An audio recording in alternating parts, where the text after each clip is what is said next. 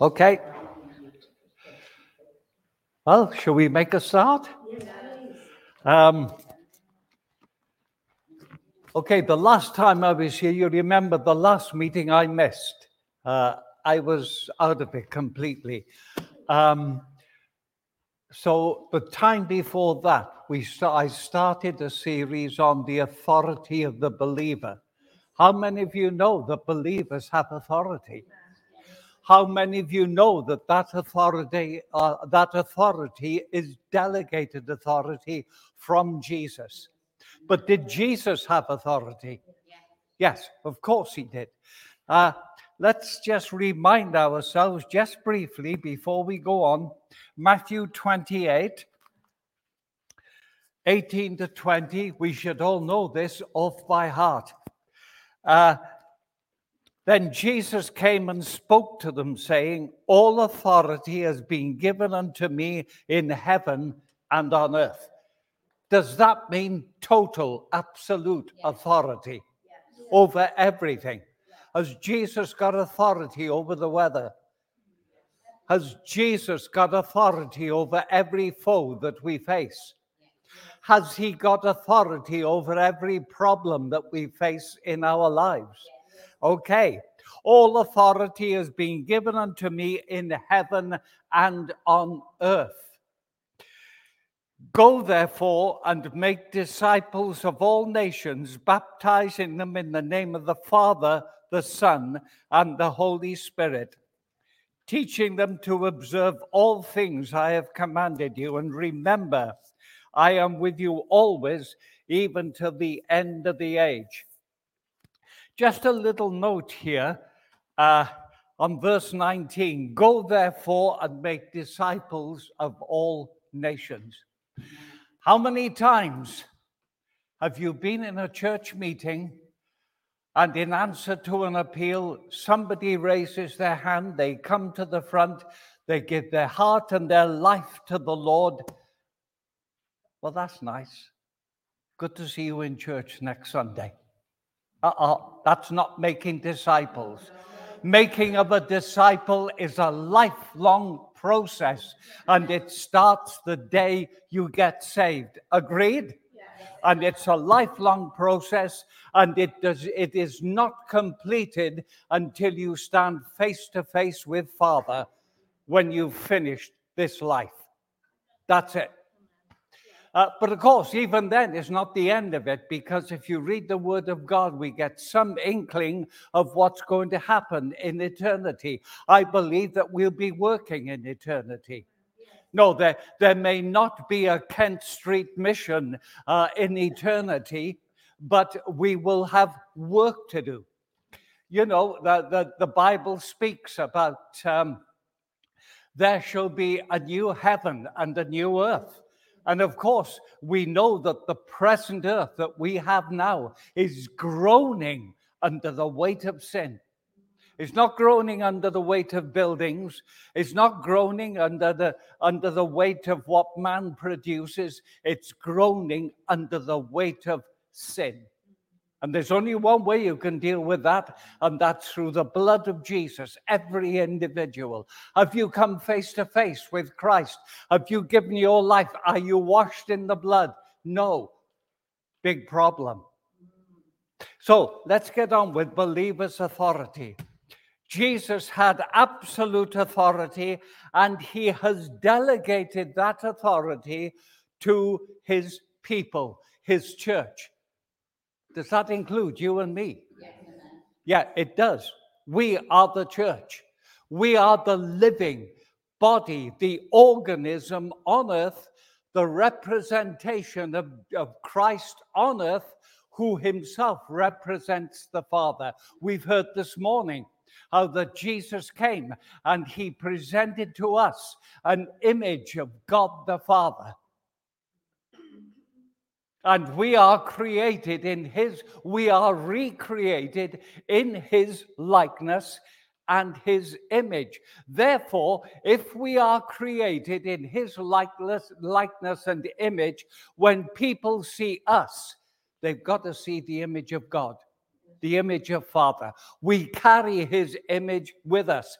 If you were ever able to speak to members of my family, it's a rather strange feeling. I am the eldest and I am the last survivor.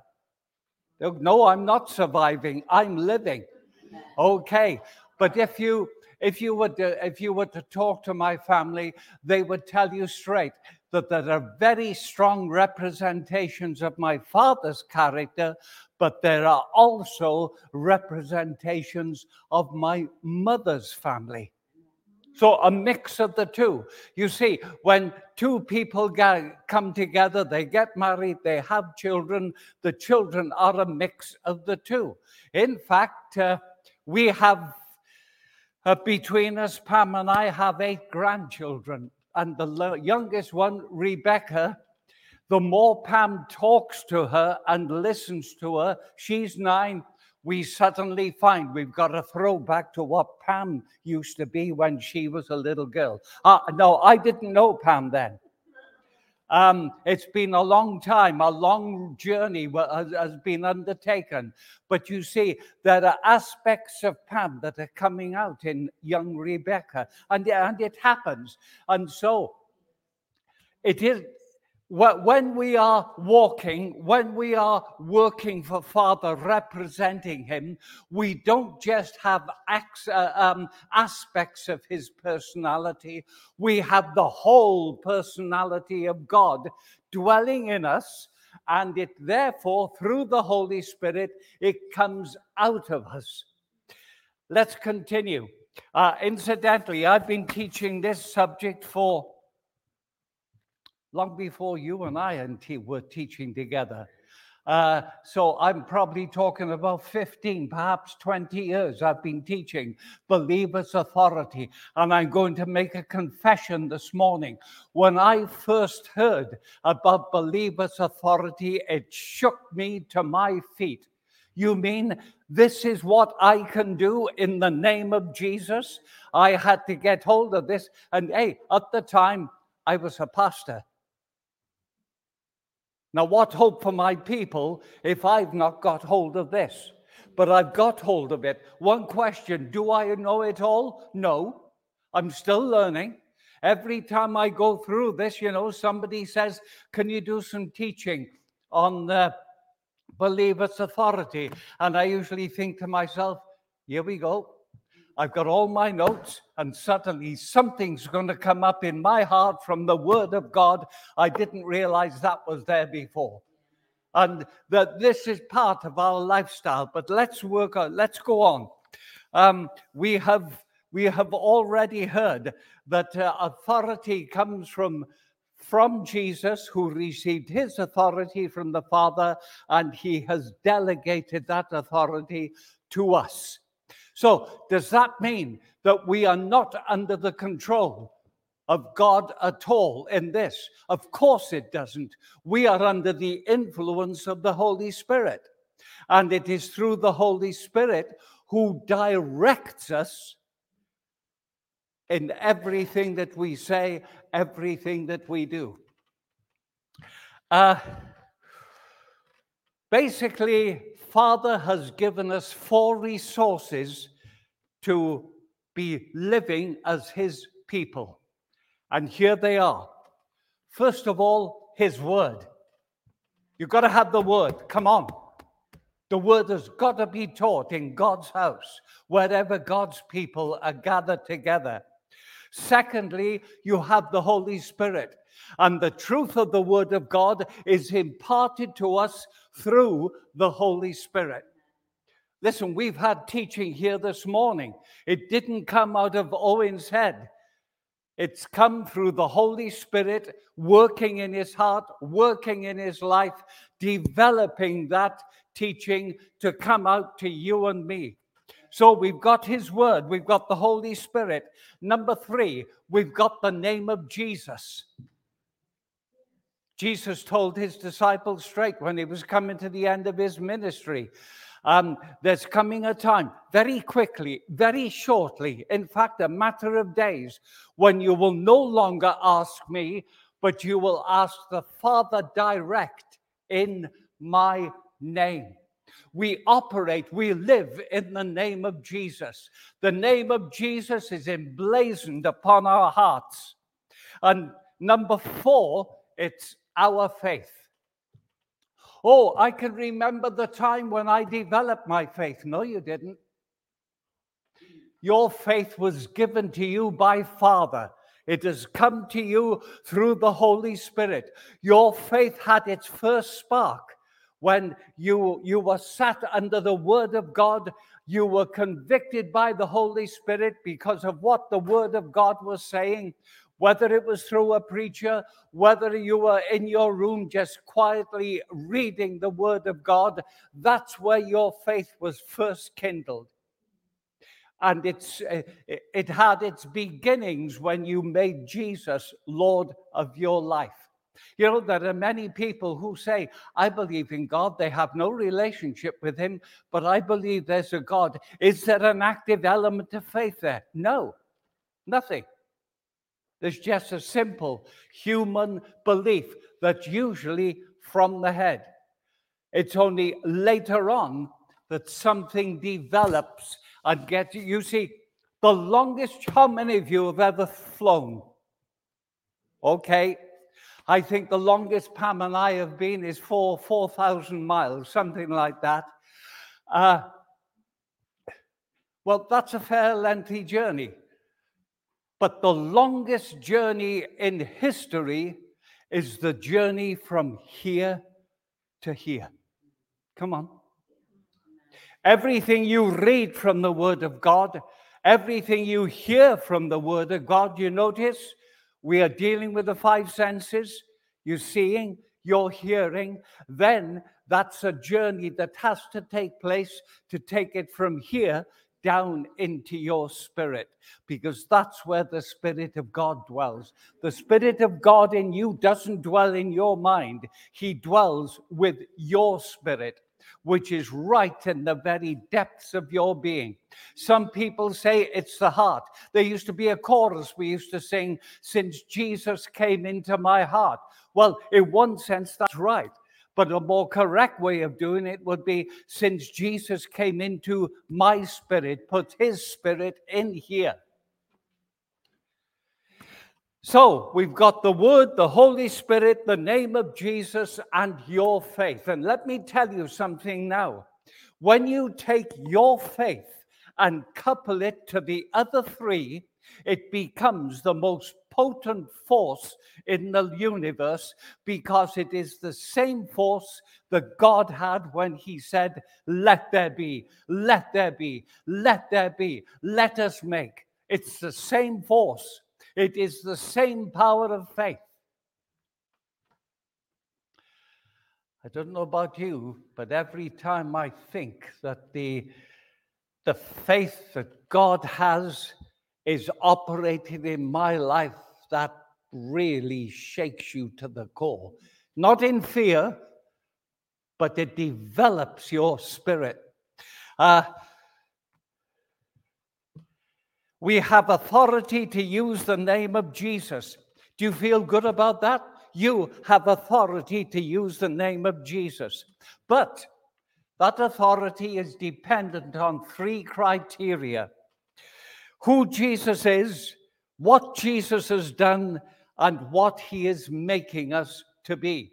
Don't think that because you sat comfortably this morning under the Word of God, that the process of God working in your life is over and done with. You are complete.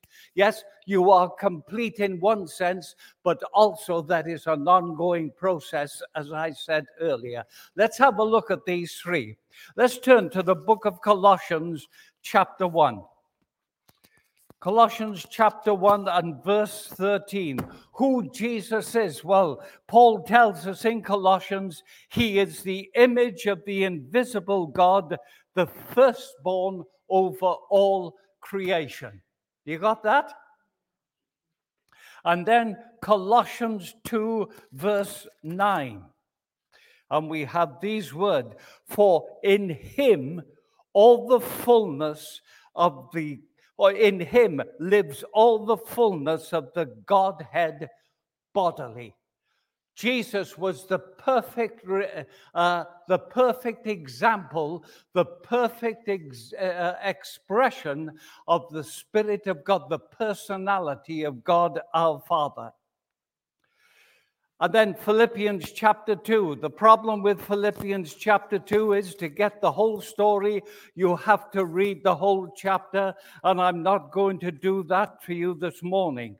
But Philippians chapter 2. Let me just, if there is any encouragement in Christ, any comfort of love, any fellowship of the Spirit, if any compassion on mercy, then fulfill my joy and be like-minded, having the same love, being in unity with one mind. Verse 5, let this mind be in you all, which was also in Christ Jesus, who being in the form of God, did not consider equality with God something to be grasped, and so on and so forth. Read Philippians chapter 2. Theologians have put a title to this chapter. They have called it the Philippian hymn. And as you read through, you can see it's just like that. But the important thing is getting hold. With your eyes, you read the Word of God. With your ears, you hear it, because there are sometimes when I'm alone and I read the Word of God, I put a verbal expression. But then you see, it goes from here, sight, sound, understanding, down into my spirit. That's where it lives. Because when it lives there, whenever we are put in a situation where God wants to use us, it's ready to come out. You understand? It's ready to come out. Look, I never allow my car, the fuel in my fuel tank, to go below half, if I can remember. You know, very often Pam will take the car, she'll do shopping. I said, how are we off for fuel? I don't know. The thing starts and it runs. And but then you see, I look at the gauge and I go and top up. The car is always ready. My daughter lives 60 miles away from me. If she needed us, and very often she does, if she needed us, it's straight to the car, start the engine, and off we go. We're there within the hour. But you see, getting hold of that aspect of the Philippian hymn, and there's one more verse, one more scripture, Matthew chapter 16, and you will know this. Again, many of these verses I'm quoting, you will be able to quote back to me, but praise God for that. Matthew 16, verse 13, that amazing revelation that came to Peter. Let's pick it up at verse 13. When Jesus came into the region of Caesarea Philippi, he asked his disciples, who do men say that I am? They said, some say you were John the Baptist, others say Elijah, others Jeremiah or one of the prophets. And he said to them, but who do you say that I am? Simon Peter replied. This was one of the few occasions when Peter, before the Holy Spirit fell, Peter got it right on the button. Simon Peter replied, you are the Christ, the Son of the living God. And before Peter had a chance to boost his morale, Jesus just reminded him, this did not come from your thinking. This did not come from man. This is a revelation directly from the Father. So suddenly the disciples are caught up in a situation where, like Jesus, they are receiving revelation from God the Father. You're the Christ, the Son of the living God. First of all, he called him the Christ. Then he said, you're the Son of the living God. He's saying to Jesus, this is where you've come from. This is how we see you. This is the personality that is in there, the representation, the pure representation of God the Father. The second of the three is what Jesus has done.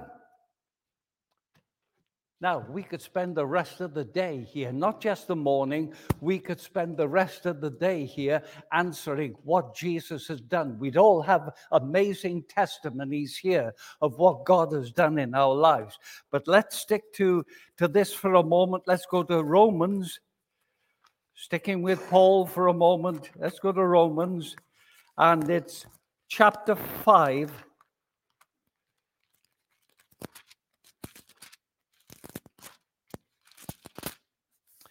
Chapter 5, verse 1 to 5. Therefore, since we have been justified by faith. How many are justified by faith here this morning? Good. Since we have been justified by faith, we have peace with God through our Lord Jesus Christ, through whom we also have access by faith into this grace in which we stand. And so we rejoice in the hope of the glory of God. Not only so, but we also boast in tribulation, knowing that tribulation produces patience. Patience produces character, and character produces hope. And hope does not disappoint, because the love of God is shed abroad in our hearts by the Holy Spirit who has been given to us. How many times have you heard people say, if you're at the bus stop, I hope that bus comes soon? What a misuse of the word hope. Something far deeper, something far greater, something far more vibrant than that. Because our hope, what is it that Paul says in another chapter? Looking for that blessed hope and appearing of our Lord Jesus Christ. You've got it, the blessed hope, the ultimate hope. And it's not something that might happen, it's something that's going to happen. The only difference is not our timing. It's God's timing. Let's move on. Again, Romans chapter 5 and verse 8. But God demonstrates his own love toward us, in that while we were yet sinners, Christ died for us. When he died, you died. The old man died. Your sin was crucified with him. Well, hold on a sec. I wasn't born then. That's 2,000 years. Your sin was crucified with him. The power of sin over your life was destroyed. How many people here this morning have the power of sin in their lives? That's it. Very often you make us a comment like that and somebody will put their hand up. But no, none of us here this morning has the power of sin reigning in our lives because of what Jesus has done for us. Ephesians chapter 5.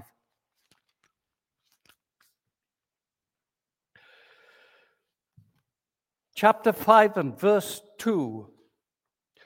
Walk in love as Christ loved us and gave himself for us as a fragrant offering and a sacrifice unto God.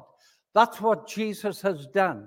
And of course, if he's done it himself before his Father, he expects us to do the same thing, to be a fragrant offering, a fragrant sacrifice.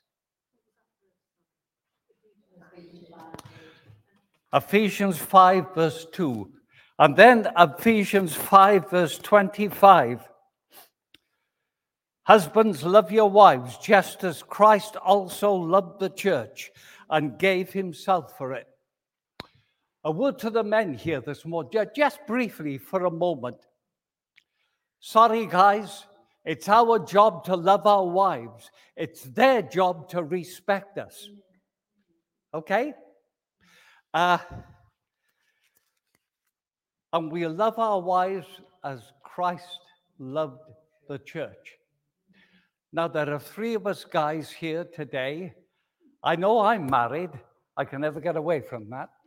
I don't know about my brother here. No, you're not married? Okay, fine. If we are married, then that is an obligation by God for us to love our wife as God has loved the church. What did Jesus do?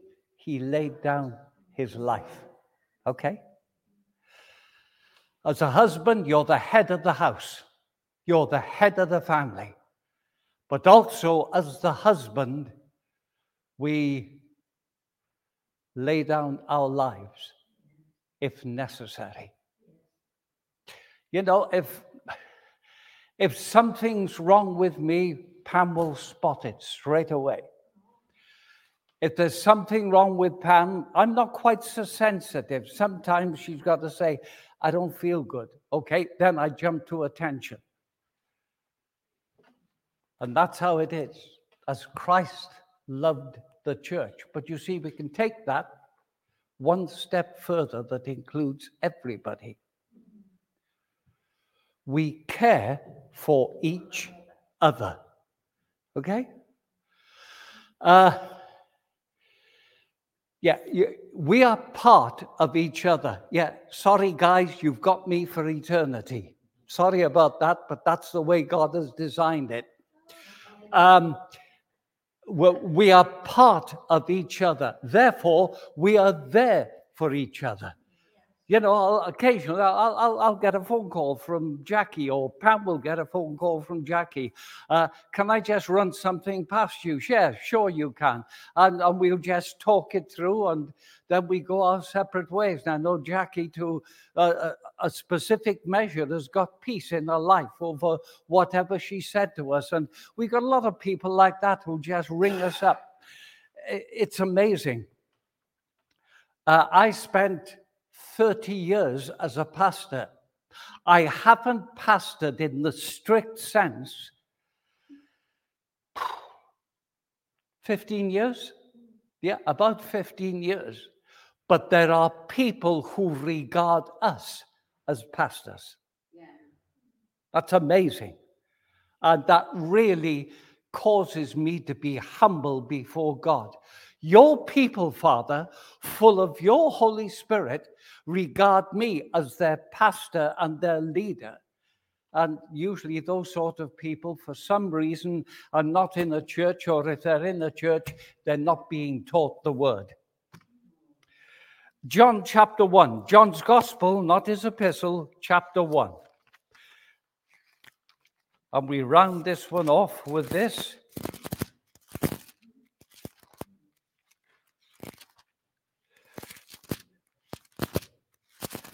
I can remember something about John chapter 1. I was a pastor of a Baptist church, and a mining town called Blaenavon in South Wales. Every year, without fail, there was a service for the lighting of the Christmas tree. Okay? And the place would be packed. You'd think, where are all these people on a Sunday?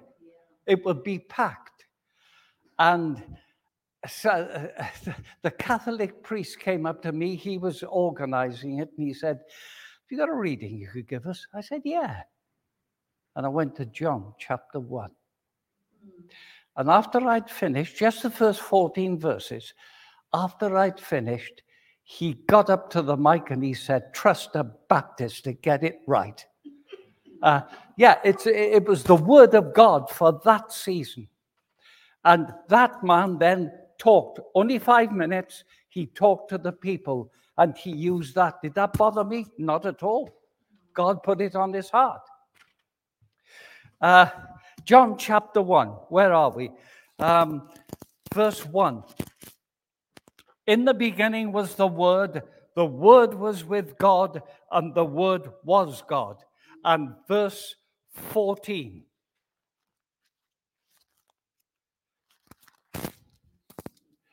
So I've got one of these odd Bibles that has notes everywhere, and I've got to work myself around the notes to get to the reading. The Word became flesh and dwelt among us, and we saw his glory, the glory as the only begotten of the Father, full of grace and truth. If Jesus was full of grace and truth, you and I this morning are full of grace and truth because of what he has done for us. Amen. We're not here because of who we are in ourselves. We're here because of what God has done and what he's continuing to do in our lives on a daily basis. Can I go on for a few more minutes? Okay. Okay. Number 3, what Jesus is making us to be. How many of you believe that Jesus is still, the Lord is still at work in your life? You're not a completed organism yet. Hebrews chapter 10 and verse 14.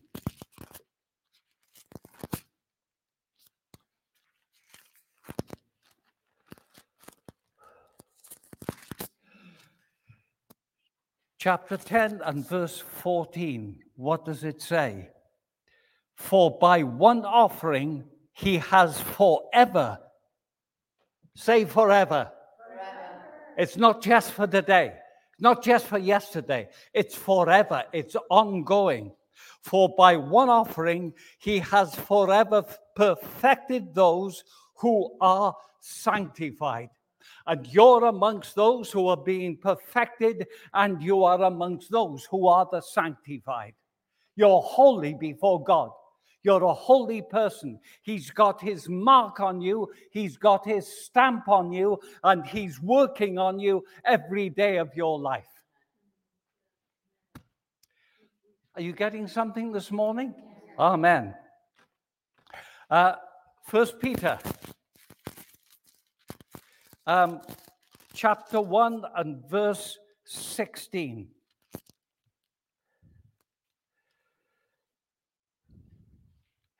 Because it is written, be holy, for I am holy. Let me ask you a question. If God gives you a command to do something, does that mean it's possible? Yes.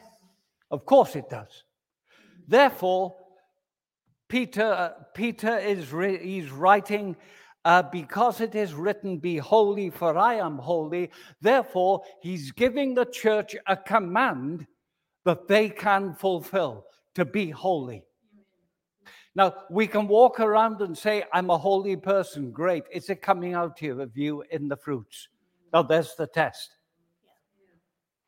Be holy, for I am holy. Look, there's a lot of rubbish in this world. There's very little holiness. Sorry to have to say this, but even amongst God's people, there is largely an absence of true holiness. And that is a subject in itself that you and I could go on preaching for the rest of our lives. 2 Timothy chapter 1 and verse 9. If I'm running you back and forth through the word, I don't apologize. 2 Timothy chapter 1 and verse 9.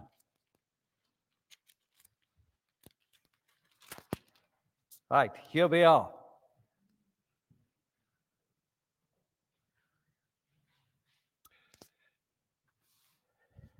Let's go back to the tail end of verse 8 to pick up the sentence.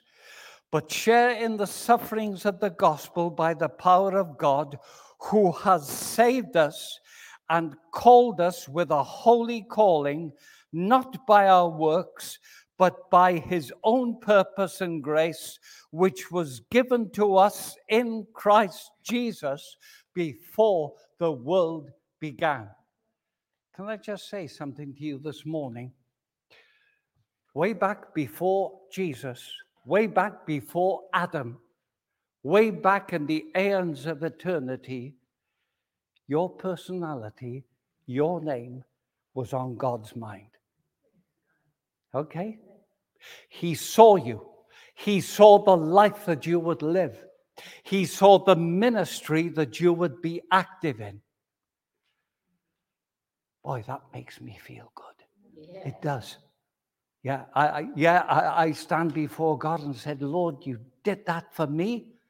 Yep, he did it for me. He did it for you. Listen, if you knew my story, if God can do something with my life, he can handle anybody.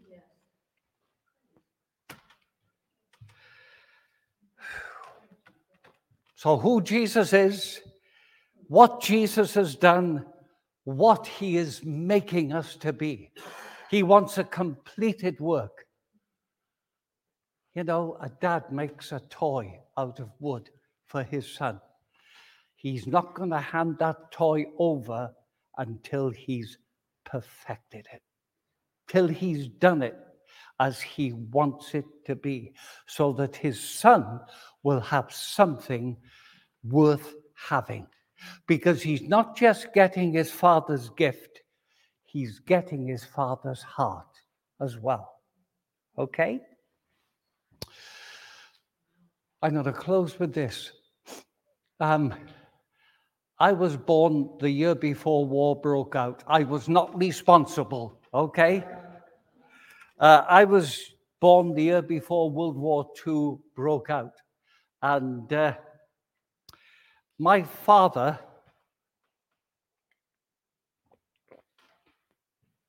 was in a reserved occupation. He could stay in the country. He didn't have to go into the services at all. But in his wisdom, he decided to enlist. And my mother was so angry. You didn't have to do this. Eventually, he went to the Middle East, and we didn't see him for 5 years.